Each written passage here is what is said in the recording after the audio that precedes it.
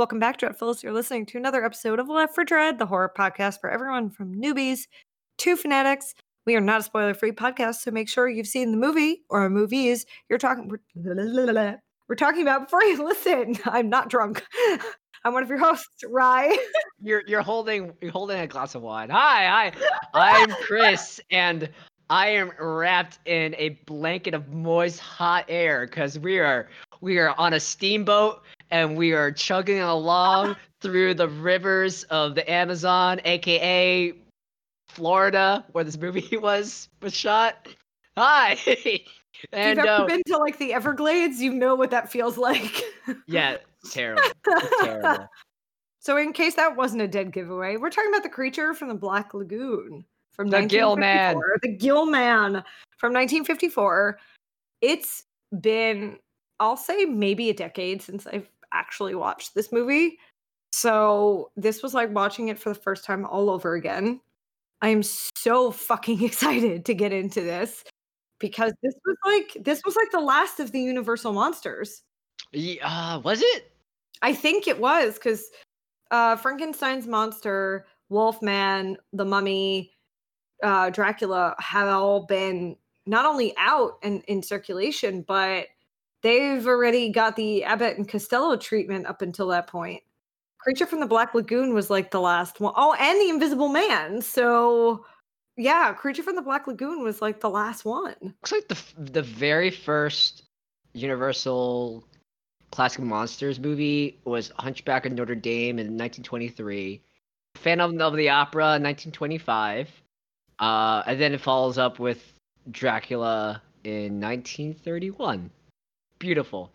We are talking about the classic 1954 production of Creature from the Black Lagoon, directed by Jack Arnold, produced by William Allen, screenplay by Henry Essex, Arthur E. Ross, and an ensemble cast. I literally don't remember the last time I've watched this. I was probably a very, very, very young kid. Like it's probably one of those movies I saw like on like some rerun syndicated rerun. I feel like there was this one I think it was a Disney restaurant. It simulated, like, it was indoors, but it simulated a drive-through theater. So all the booths and tables, you sat inside like really classic, old-timey 1950s-esque cars, and they would play. Oh, that's fucking cool. Yeah, oh God, I can't remember the name of this restaurant. Probably and Disney, not there anymore. Who knows? It might still be there, might not be there. I don't remember, but it was Disney World in Florida. But anyways, like really old-timey, like golden age Hollywood type of feel. You sit in a booth, which is literally the inside of an old school hot rod or one of those cars, and they have it was simulated being a drive-through theater. I know they played a bunch of like classic old-timey black and white films, and one of them was definitely the Black Lagoon.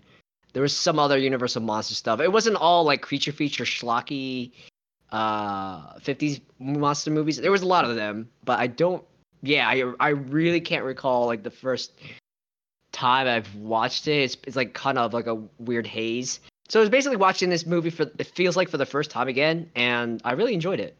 So the first time I saw this movie, so my father and I used to watch like really old school movies on TV way back when. And my introduction to The Invisible Man, Frankenstein, Wolfman, The Mummy, Dracula was Abbott and Costello. And then I went back and watched the original movies that sort of sparked the Abbott and Costello treatment of these monsters. The Creature from the Black Lagoon was the first one that I had seen in the reverse, so I saw the movie first, and then I saw it get the Abbott and Costello, and then the Munsters. Gilman was on an episode of the Munsters back in the day, so I saw that too. But The Creature from the Black Lagoon was the first one that I saw sort of in like the reverse order.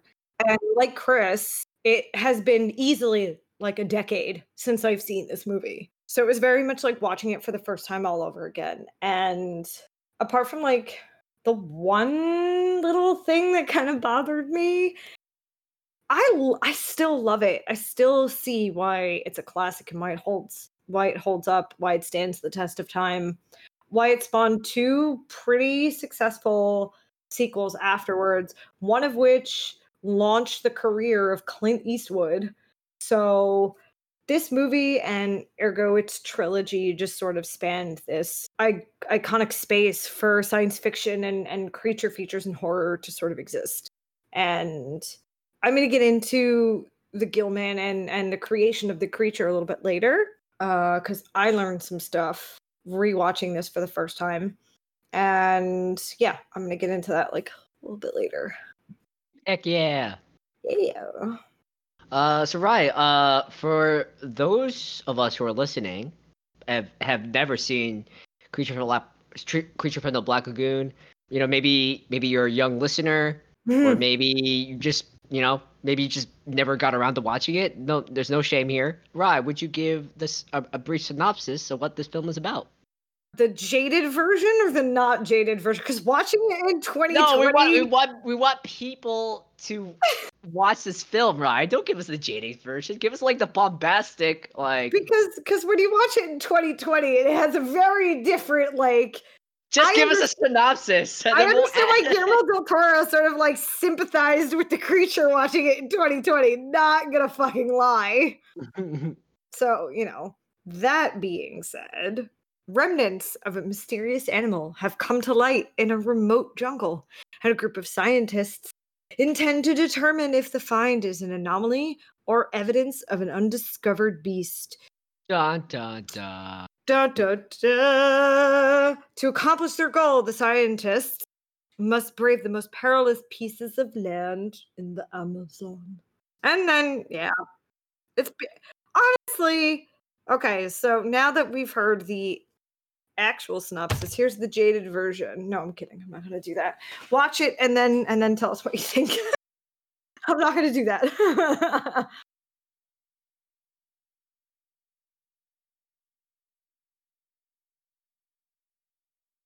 Do it. That's usually me, so let it come from you this time.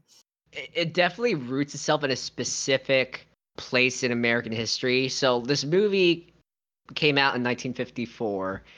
This is 1 year prior to what we collectively would call the space race. So like the giant Cold War rivalry between the Soviet Union and the United States. Basically, for a long while, they were trying to show off their military and political might through, which nation could make the bigger bomb. But then they were like, well, we will not only claim supremacy on Earth, we will claim supremacy in space, and whoever does so will reign supreme. So like the weird political intrigue and it's really strange because like the space race, yes, it was a lot of it was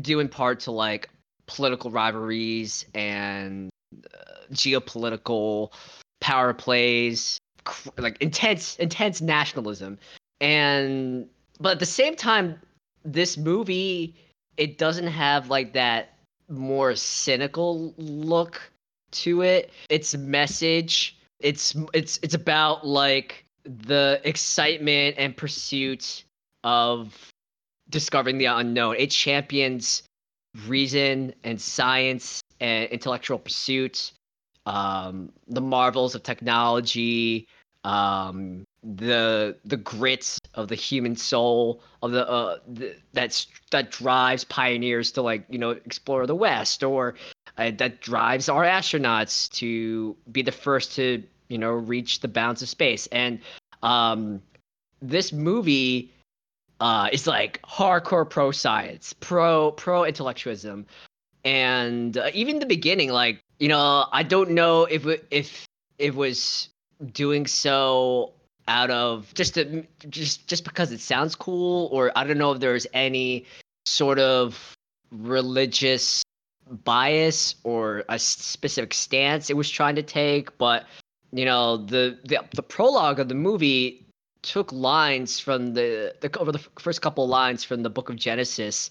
Like in the beginning there was void and there was nothing, and then there was lights, and then it turns into this soliloquy about evolution and how the human race as we knew it, or just civil, or just the earth and like all the organisms that we know, especially like the humans, we all once descended from the first weird protoplasmic fish-like things that crawl out of the water, or crawl out of the water into land and evolve further. So it spins like this very, very pro-science, pro-intellectual tone, which was dominant, especially like they mentioned more than a couple of times, like how exploring underwater is just like exploring the unknown of space. And all the protagonists, well, most of the protagonists were intellectuals. I really enjoyed that. And then it's when you go back to Rye's statement about the jaded look of it is very jarring when you watch this in 2020, especially when you're talking about the pandemic society we live in, COVID-19.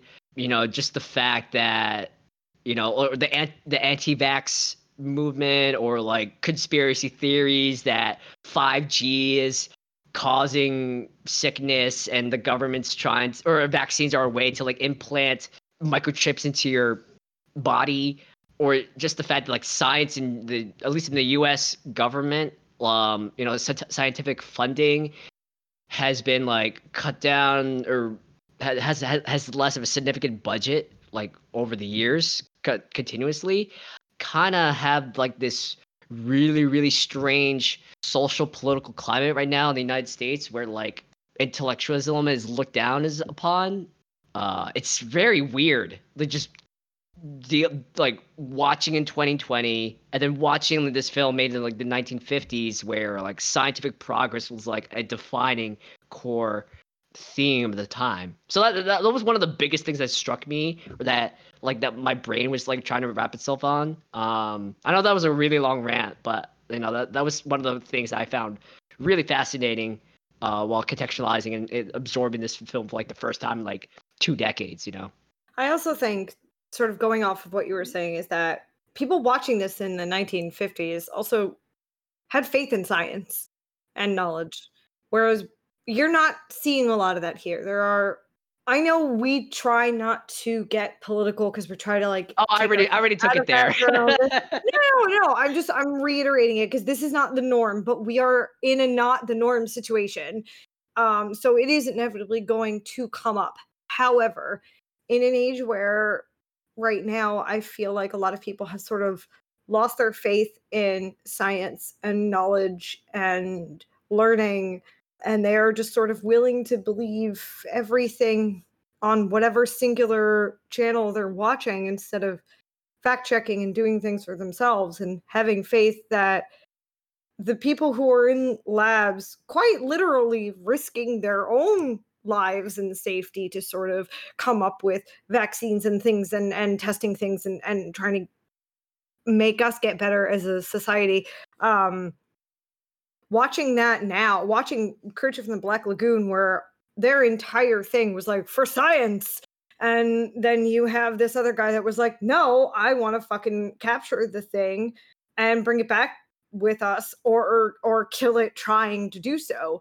And you have one guy who literally the entire movie was fighting to just say, just leave him alone. Let's just do what we have to do and get out of here. We don't need to take this thing back with us. Let's just do what we came here to do. We have rocks, we have this, we have that. They literally just wanted to study the rocks, study the soil, and do like true science on all of this. But also, The Creature from the Black Lagoon came at a time right when like atomic horror was coming into its own and becoming a thing. Kaiju. Which I also think is really striking, considering the fact that when you look at The Creature from the Black Lagoon, he is an amphibian in most, if not all of the ways, with the exception that he is bipedal. He stands on two legs. He walks around like a normal human being. He looks like he could be the missing link.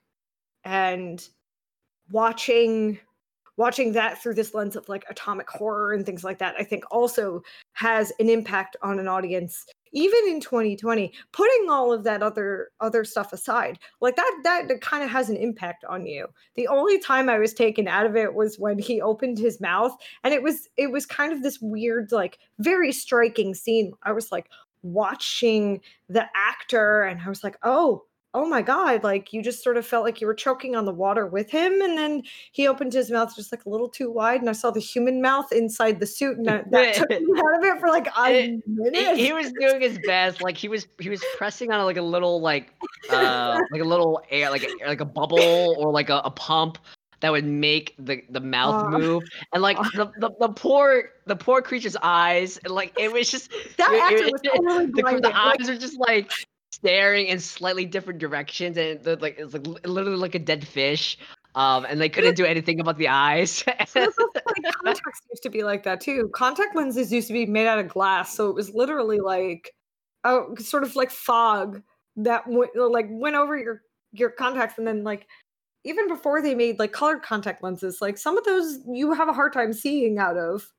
So it's kind of like the same thing. Like he had like blinders on. Like that actor, the actress who played Kay got injured on set because that guy couldn't see where he was going. Yeah, I mean the set was A fish tank. not very well lit to begin with, and No, but and okay, for the that fall, costume was incredibly hard to look, and Kay, she like her actress was supposed to like act unconscious, so like and she was she only had a scrape on the head.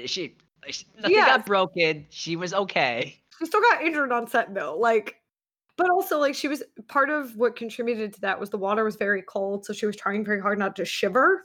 And that also has something like to do with the fact that you're concentrating so hard on like not shivering, but you still can't help what your body is doing. But also like for all of its faults, even though I don't think there were very many, it was beautifully shot for 1954. Yeah, Like I some of those didn't things know were this. Like it stunning to was look at. shot. It looks so good. I mean, I haven't seen a lot of other 1950s monster or horror movies. We're gonna change that. I mean, we'll definitely change that. But like it had a great look. Obviously, like well, I watched the version I watched was on Amazon Prime, so I think it might have been one of the slightly reformatted editions. Because I didn't know this. The film originally was shot for 3D. Sometime after its release, it got reformatted so it could be watched normally, or had a better quality or viewing experience for 2D. I think when it came down to putting it to video, I believe it was reformatted out of 3D. But yeah, it was originally shot that way, which I wouldn't give to just go back in time and just watch that in 3D for a hot minute. But I also found myself comparing it to The Thing from Another World because of the approach that these supposed scientists took to each of these things. The Thing from Another World comes into their space and invades their space and spends most of its time trying to get out. And all they want to do is track it down and kill it. They don't care about anything else. And these are scientists. They're there on a scientific exploration, and all they want to do is kill it. And I found myself comparing that viewing experience to the Creature from the Black Lagoon because, in that respect, the scientist in this movie was sort of like, leave it alone. We did what we came here to do. Let's just go. Black Lagoon. I mean, it was made in the same era as The Thing from Another World. I Right. think. Watching it now, that's how you feel. But watching it in 1954, they had the same sentiment was very much there. Yeah, but I think The Thing from Another World didn't. Well, it had so much more of that blatant well, not blatant. I guess like it was much the political subtext was much more centered, or I guess configured towards like the communist Red Scare McCarthyism Yeah, stuff. yeah, yeah. But I mean, on the inverse, yes, it's still the same era, but Creature from the Black Lagoon was citing more of like I guess like the more optimistic traits of that era, like the scientific progress and technology and like the space race and all that jazz. Right. So, like, watch as an audience member in 1954, watching Creature from the Black Lagoon, you watch it as this like savage creature ripping through people and just terrorizing this group of people that's just there to do what they're supposed to do. Hmm. Versus when you watch it in 2020, you sort of sympathize with this creature because we encroached on his turf. We're invading his space. And you sympathize with that and you're like, damn. And you can sit there and really take note about all the again, we already got to the political space, so I'm just gonna keep it going. We've already done that. So it just like highlights that commentary for me watching this in 2020. Well, I mean, I know a decade ago this is not the mindset I would have had. I would have just enjoyed it as a 50s black and white horror. well, And that just a counterpoint, like I think the monster mania of it all.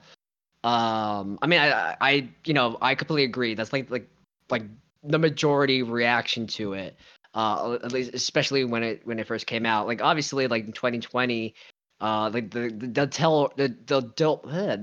Del Toro take where the monsters it's sympathetic. I mean that's the entirety of his impetus to create Shape of Water, but there were still sentiments, even at its inception. Maurice Zim, who was one of the writers, or I think he was either like the story, yeah, he was like the lead story guy or the writer, or the guy who expanded the skeleton of the story. So William Allen, he was the producer, so he's at a dinner party yes, for Citizen Kane, yes, and this he is how the idea was like birthed. yeah, and then he So meets fucking funny. Gabriel Figueroa, who's like this Mexican cinematographer, and he like so this creature, the Gillman, it's like it's based on like actual folklore about like a mythical race of half fish, half creatures in the Amazon River, and then Allen took a bunch of these story notes and wrote the sea monster, which is like the first incarnation of Black Lagoon. And that the in that treatise, like Beauty and the Beast was like a heavy inspiration on the story.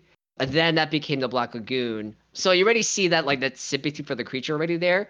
And then the other thing that I found really interesting, Julie Adams, who played Kay, Adams stated like in interviews that she felt sympathy and compassion for the monster as well.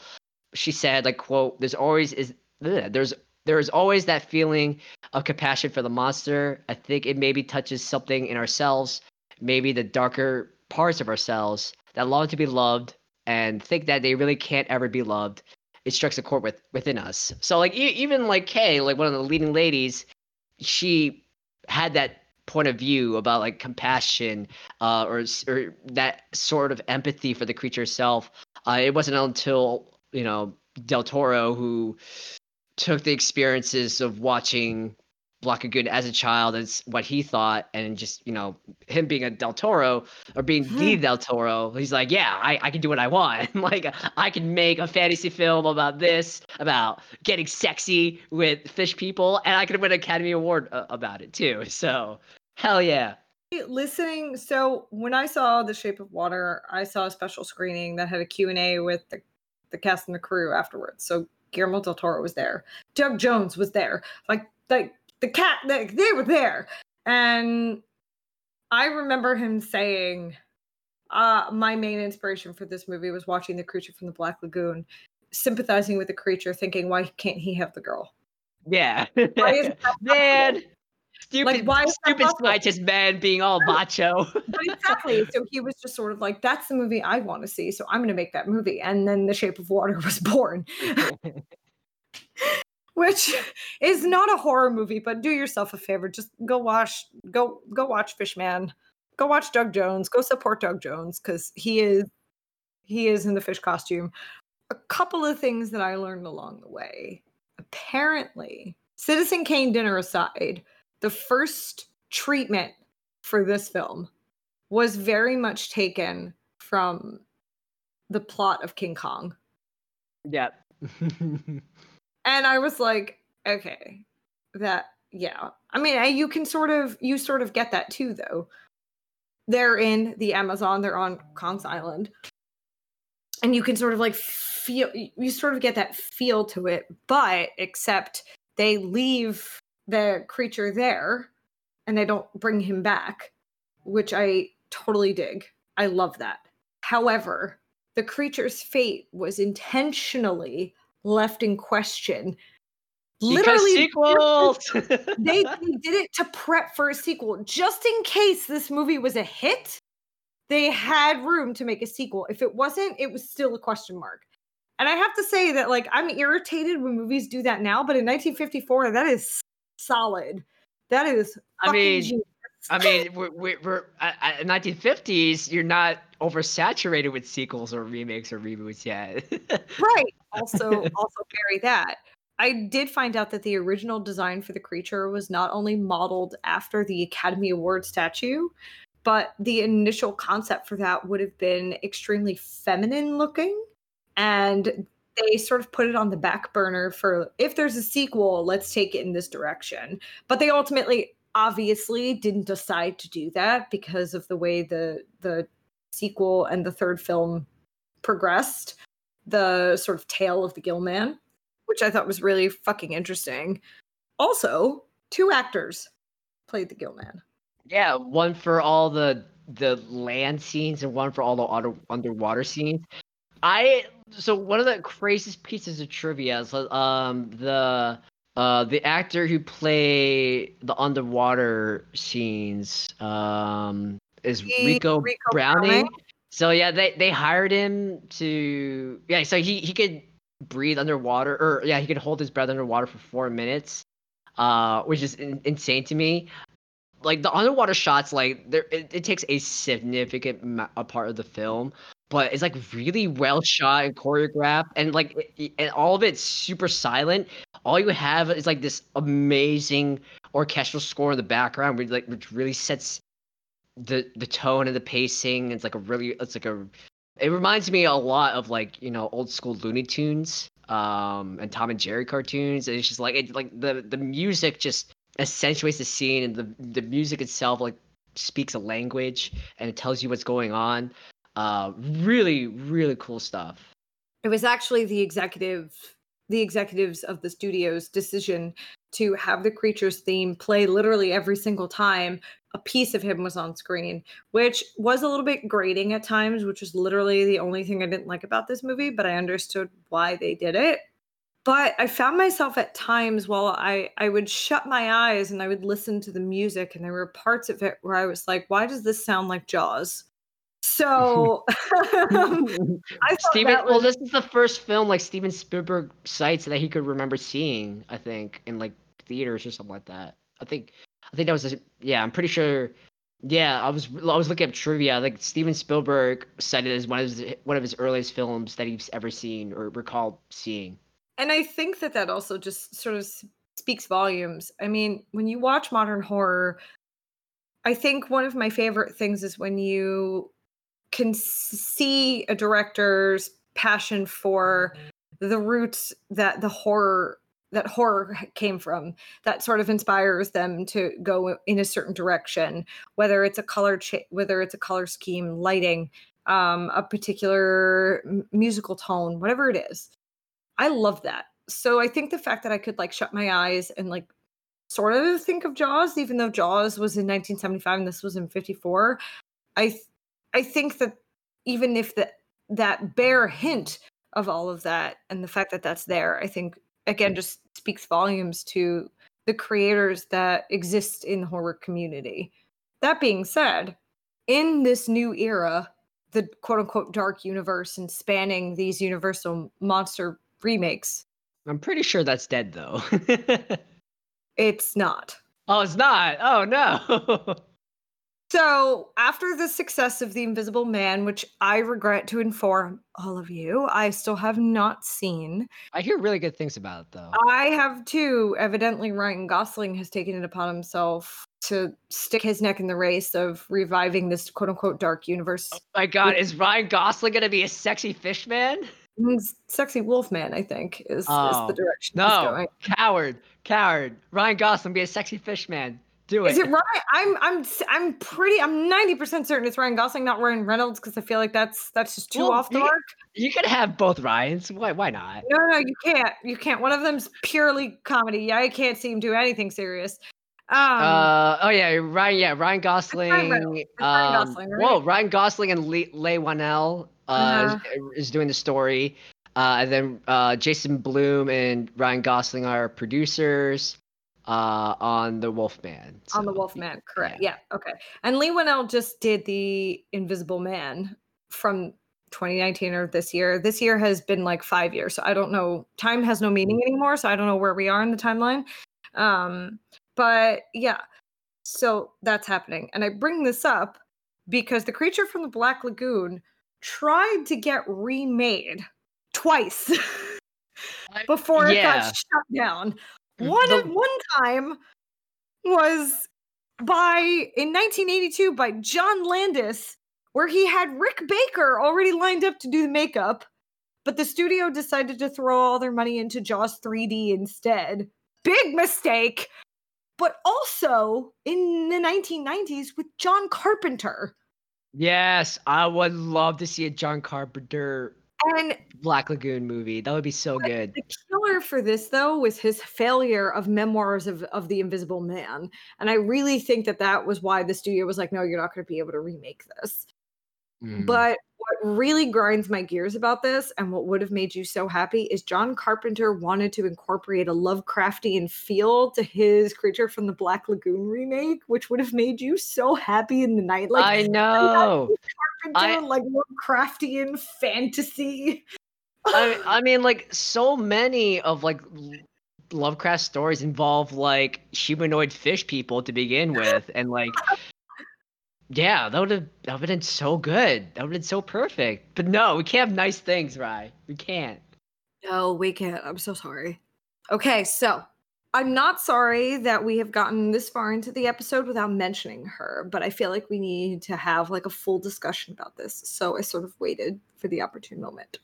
Ryan's going to go on a feminist rant. If you don't like Do feminism, it. Do off. it. So here's the thing. And I learned this very recently, which gave me cause to buy this book, which everyone should purchase. It's called The Lady from the Black Lagoon, Hollywood Monsters and the Lost Legacy of Millicent Patrick. Now, you might be sitting there wondering, who the fuck is Millicent Patrick and why do I give a shit? She is not only one of the key Disney animators for a couple of sequences in Fantasia, not Fantasia. Chris's favorite, A Night on Bald Mountain. So She was good. She's my hero. She was one of the animators that gave him that like beautiful, like blue, like ethereal glow, and that whole thing. That was all her, as it is. This woman created the Creature from the Black Lagoon. She is solely responsible for this creature being as we see him today. But the Universal makeup director, I believe, publicly took credit for like decades. Yeah, so what happened was he was her supervisor, her boss. She might have created the creature, but he did the makeup for it. And even though she did touch-ups and she did a couple of things on set, it was his makeup. And she never, up until recently, and I don't mean in the last like 2 years, I mean a little bit more recently than that, people have sort of picked up on it, started getting credit that the Creature from the Black Lagoon is hers. And her name is not in the credits for the film. They sent Millicent Patrick out on a promotional tour to have her talk about the creature from the Black Lagoon and her creating the monster and sort of highlighting her as this really amazing talent and getting her for this film. And while she was on a promotional tour, Bud Westmore, who did the makeup for the movie, went to the executives and got her name removed from the credits and then proceeded to fire her when she got back from the promotional tour, and she never worked in Hollywood ever again. So depressing.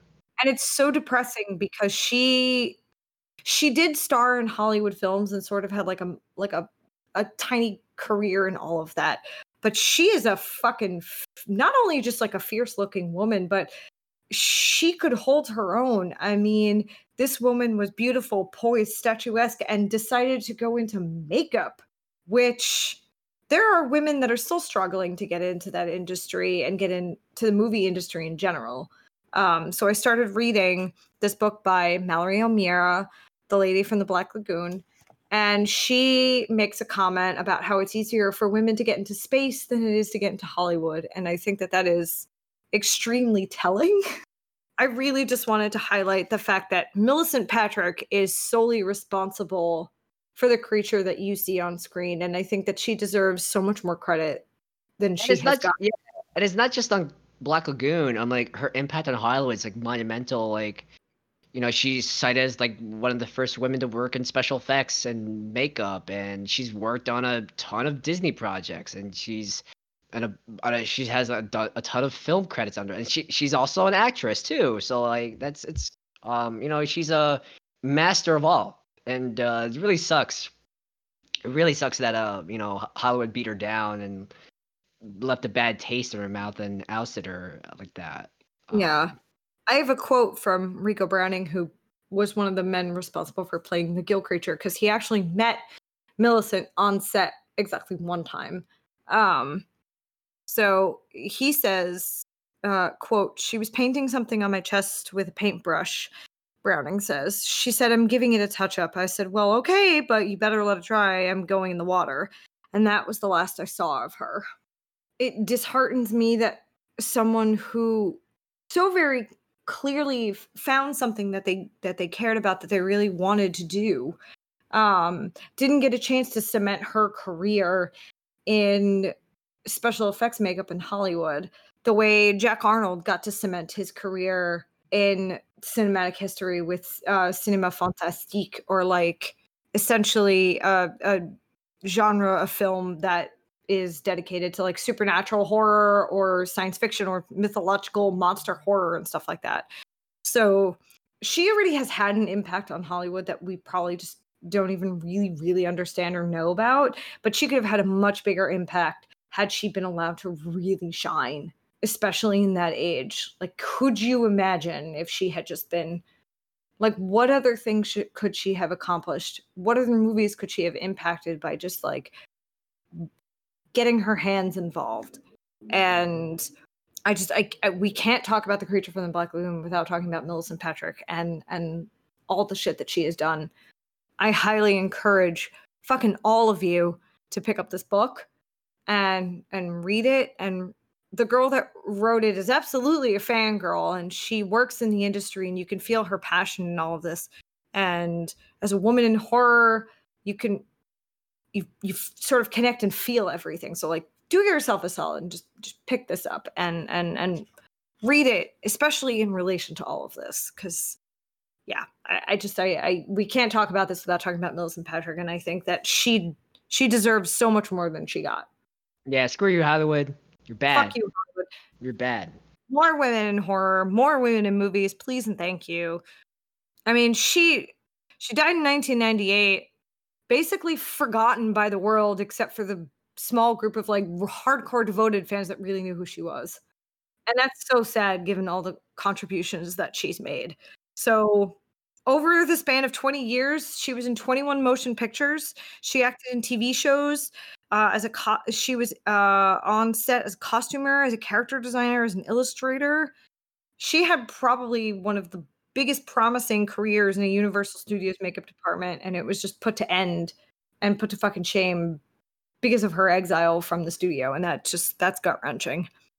Yeah, I like to think like I mean, I like to think like Hollywood has gotten better, It's but in a gotten lot of ways better, it but hasn't, yeah, and it sucks. It really sucks. it does. I don't want to be Debbie Downer about all this because we just had this like beautiful conversation about the creature from the Black Lagoon, but we literally could not end any part of this podcast without talking about her. I feel terrible that she sort of faded not into obscurity, but almost into like shame. Like she just faded into the background without really getting her dues. And even though it's many years too late, I'm giving Millicent Patrick her dues. I give you so much fucking credit. I really hope that at one point they re-release this movie and put her name into the credits where it belongs. Yeah, I mean, yeah, Millicent, you're awesome. You know, rest in power. I mean, Oh yeah. sometimes it just like it all it takes is like a passionate fan or a passionate group of fans to like start a movement. You know, so a lot of you actually, well, I guess I haven't really mentioned it very much here on this podcast. But I'm an incredibly huge fan of Batman. And this is like a similar story where for well by now Batman has been around for like 80 plus years. The 75th anniversary was oh god a couple of years ago already. Actually, yeah, it might be at least like the 80th anniversary. I think was like last year or 2 years ago or something like that. But that being said, like for decades, for literal decades, like Batman was a multi-billion-dollar franchise and IP, and Bob Kane was credited as the sole creator for a very long time, and there's this super dedicated group of fans who knew the real story that like Bob Kane, yes, he co-created Batman, but like everything that we truly know or that we associate with Batman, like the Batmobile and a lot of like most of his rogues gallery or the fact or just the iconic design of the original Batsuit, that's all goes to Bill Finger.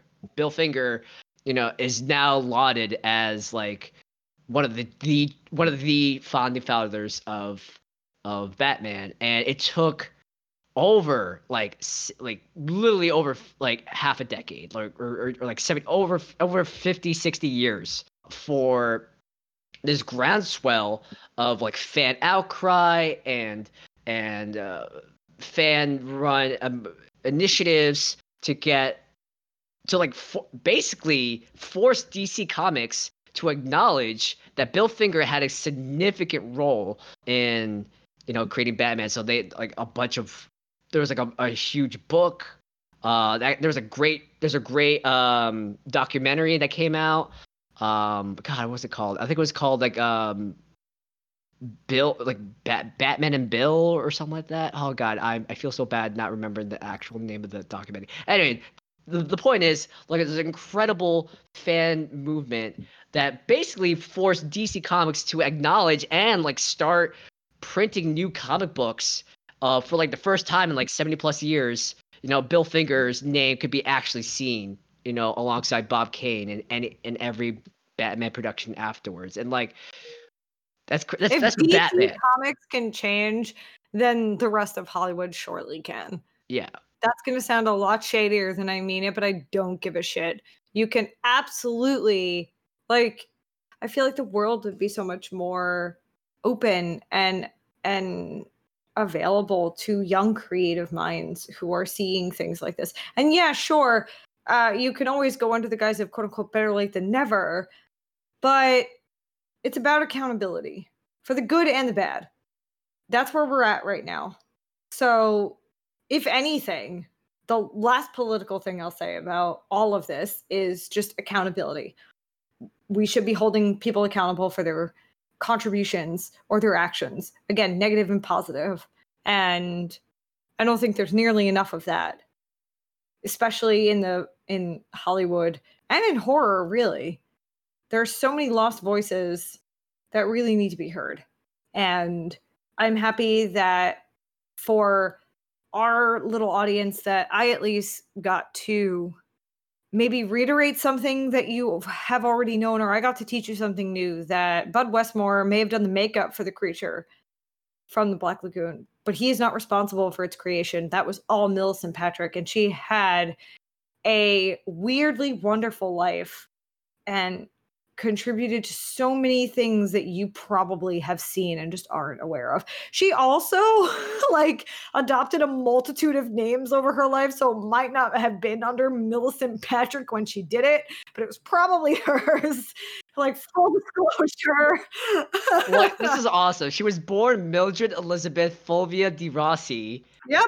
She went by Millicent Trent because she got married, and then like Millicent Patrick, and Tacked on all she's of her like husband's names. She used the name Millicent because when she was younger, her family moved into this like estate of a publisher whose wife's name was Millicent, so she took the name Millicent. Like she she just tacked on a shit ton of names. So she's probably been involved in a lot of shit that we've seen and we just aren't aware of. And I just want to throw like as much credit as I can as a horror fan to her as I possibly can. So Millicent Patrick, you go, girl. I'm sorry that I only started learning about this in adulthood. Although to be fair, when you died, it was quite a wee thing, and there was no way I would have known. But thank you for everything. I think that. Wait, one more thing. This is bothering me. So I'm looking through her filmography. Oh no! 13 of her film roles are uncredited. 13. Yep. That's crazy. That's Hollywood. That's God, close to half of it, because like I said, she was in over 21 movies over the span of 20 years, and 13 of those are uncredited. That's really bad. That's a really bad track record. That's half her career. Yeah. Anyway. Do better. Anyway, Millicent, you're the best. Hollywood, you suck. Level up, please. Level up. Get with it. You and I did watch a really solid, like, amazing 50s Universal horror movie. And for me, this is our first Universal Monsters movie. And we started with Creature from the Black Lagoon. We're basically going to go backwards. Yay! I'm down. It's fine. I'm happy we started with this one. It's not going to be our last. I don't know when we're going to get to them. We'll have to move some stuff around. I don't care. I definitely want to explore all of the Universal monster movies. And then I absolutely want to get to, we'll have like a comedy horror segment, because I absolutely want to get into the Abbott and Costello treatments that these Universal movie monsters got. Because that also had an impact, because like I said earlier in the episode, I went from watching Abbott and Costello to watching these horror movies and turning into like a massive horror fan. So as an adult, I kind of want to go backwards. I kind of want to start, like, watch where they started from, like where they came from, and then like watch the Abbott and Costello treatment. Because the last time I watched anything Abbott and Costello was the Who on First skit, and that has nothing to do with horror movies.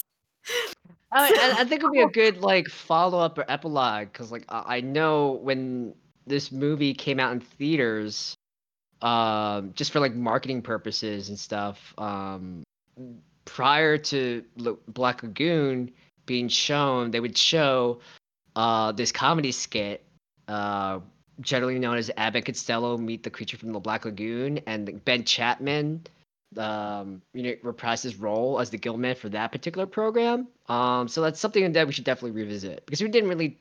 I mean, I didn't watch this comedy short while preparing this episode.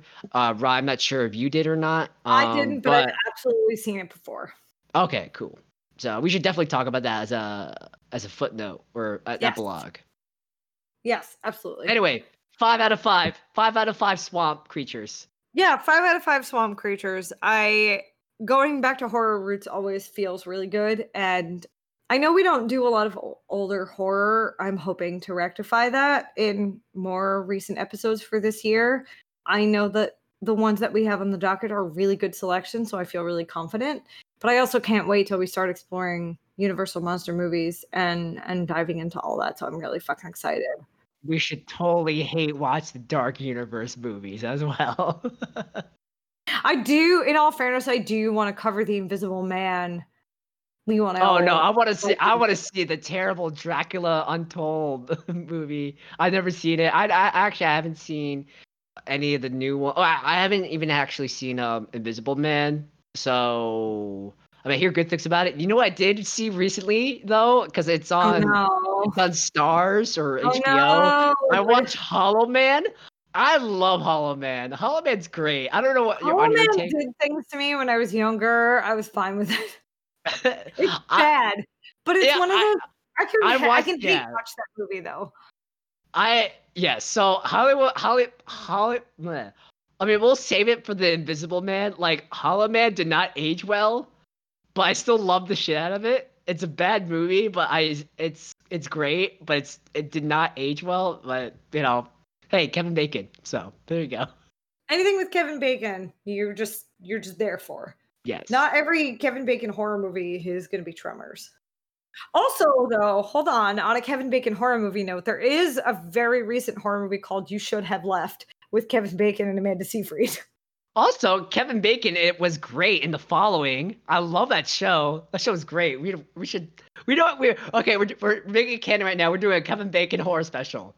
So Okay, that I'm down. yeah yes. When's his Anyway, birthday? We'll do for his birthday. He'll hate it. yeah, I am fact checking right now. Actually, Uh watch it have passed already. We're gonna have to oh, wait till next too year. late. He was born July 8th. We have to See, wait a whole what did year. I just say? I just said we're gonna have to wait till next year because it definitely passed already. Could feel it in my bones. Could feel it in my bones. Next year for Kevin Bacon's birthday, we're gonna do a Kevin Bacon horror fest. Yes, let's do it. Okay. Okay, Now brilliant. that we did that, we both have. I guess we're both sort of in agreement. 5 out of 5 creatures. Oh, definitely.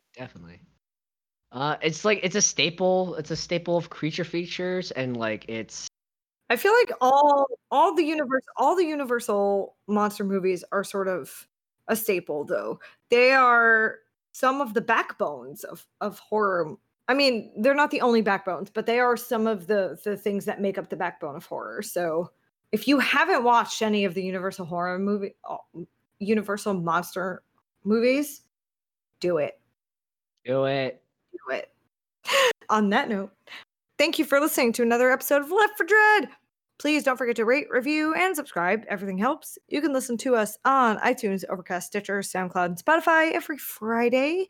You can follow us on Twitter and Instagram at Left for Dread Pod. You can find us on Facebook, and you can check us out on our website at leftfordread.com. We have a very, very exciting series of episodes coming up. I'm so excited. Yeah, at end of the month, it's gonna be Junji Ito's birthday. I know. We keep talking about this podcast. Like, I mean, we covered some Japanese horror films already, but we haven't really delved into one of my biggest passions, like manga and anime, especially horror manga and anime. And Junji Ito is a titan when it comes to horror manga. So for his birthday, we're gonna celebrate by doing some Junji Ito, I guess, spoiler casts and deep dives, and it's gonna be awesome. So stay tuned for that. Cannot wait. I am a newbie to Junji Ito, and I'm so excited to get involved in this because I've seen Ito's artwork and I'm blown away by it because it's both beautiful and horrifying to look at, and I love that. Body horror, yay! Right, but for some strange reason, seeing it on paper doesn't unnerve me nearly as much as like watching body horror. So I'm really excited to get into this, and I can't wait. Stay tuned. Get ready. I'm having my first Junji Ito experience, and I couldn't be happier about it. So let's do this. Yay! Yes. And don't forget, stay dreadful.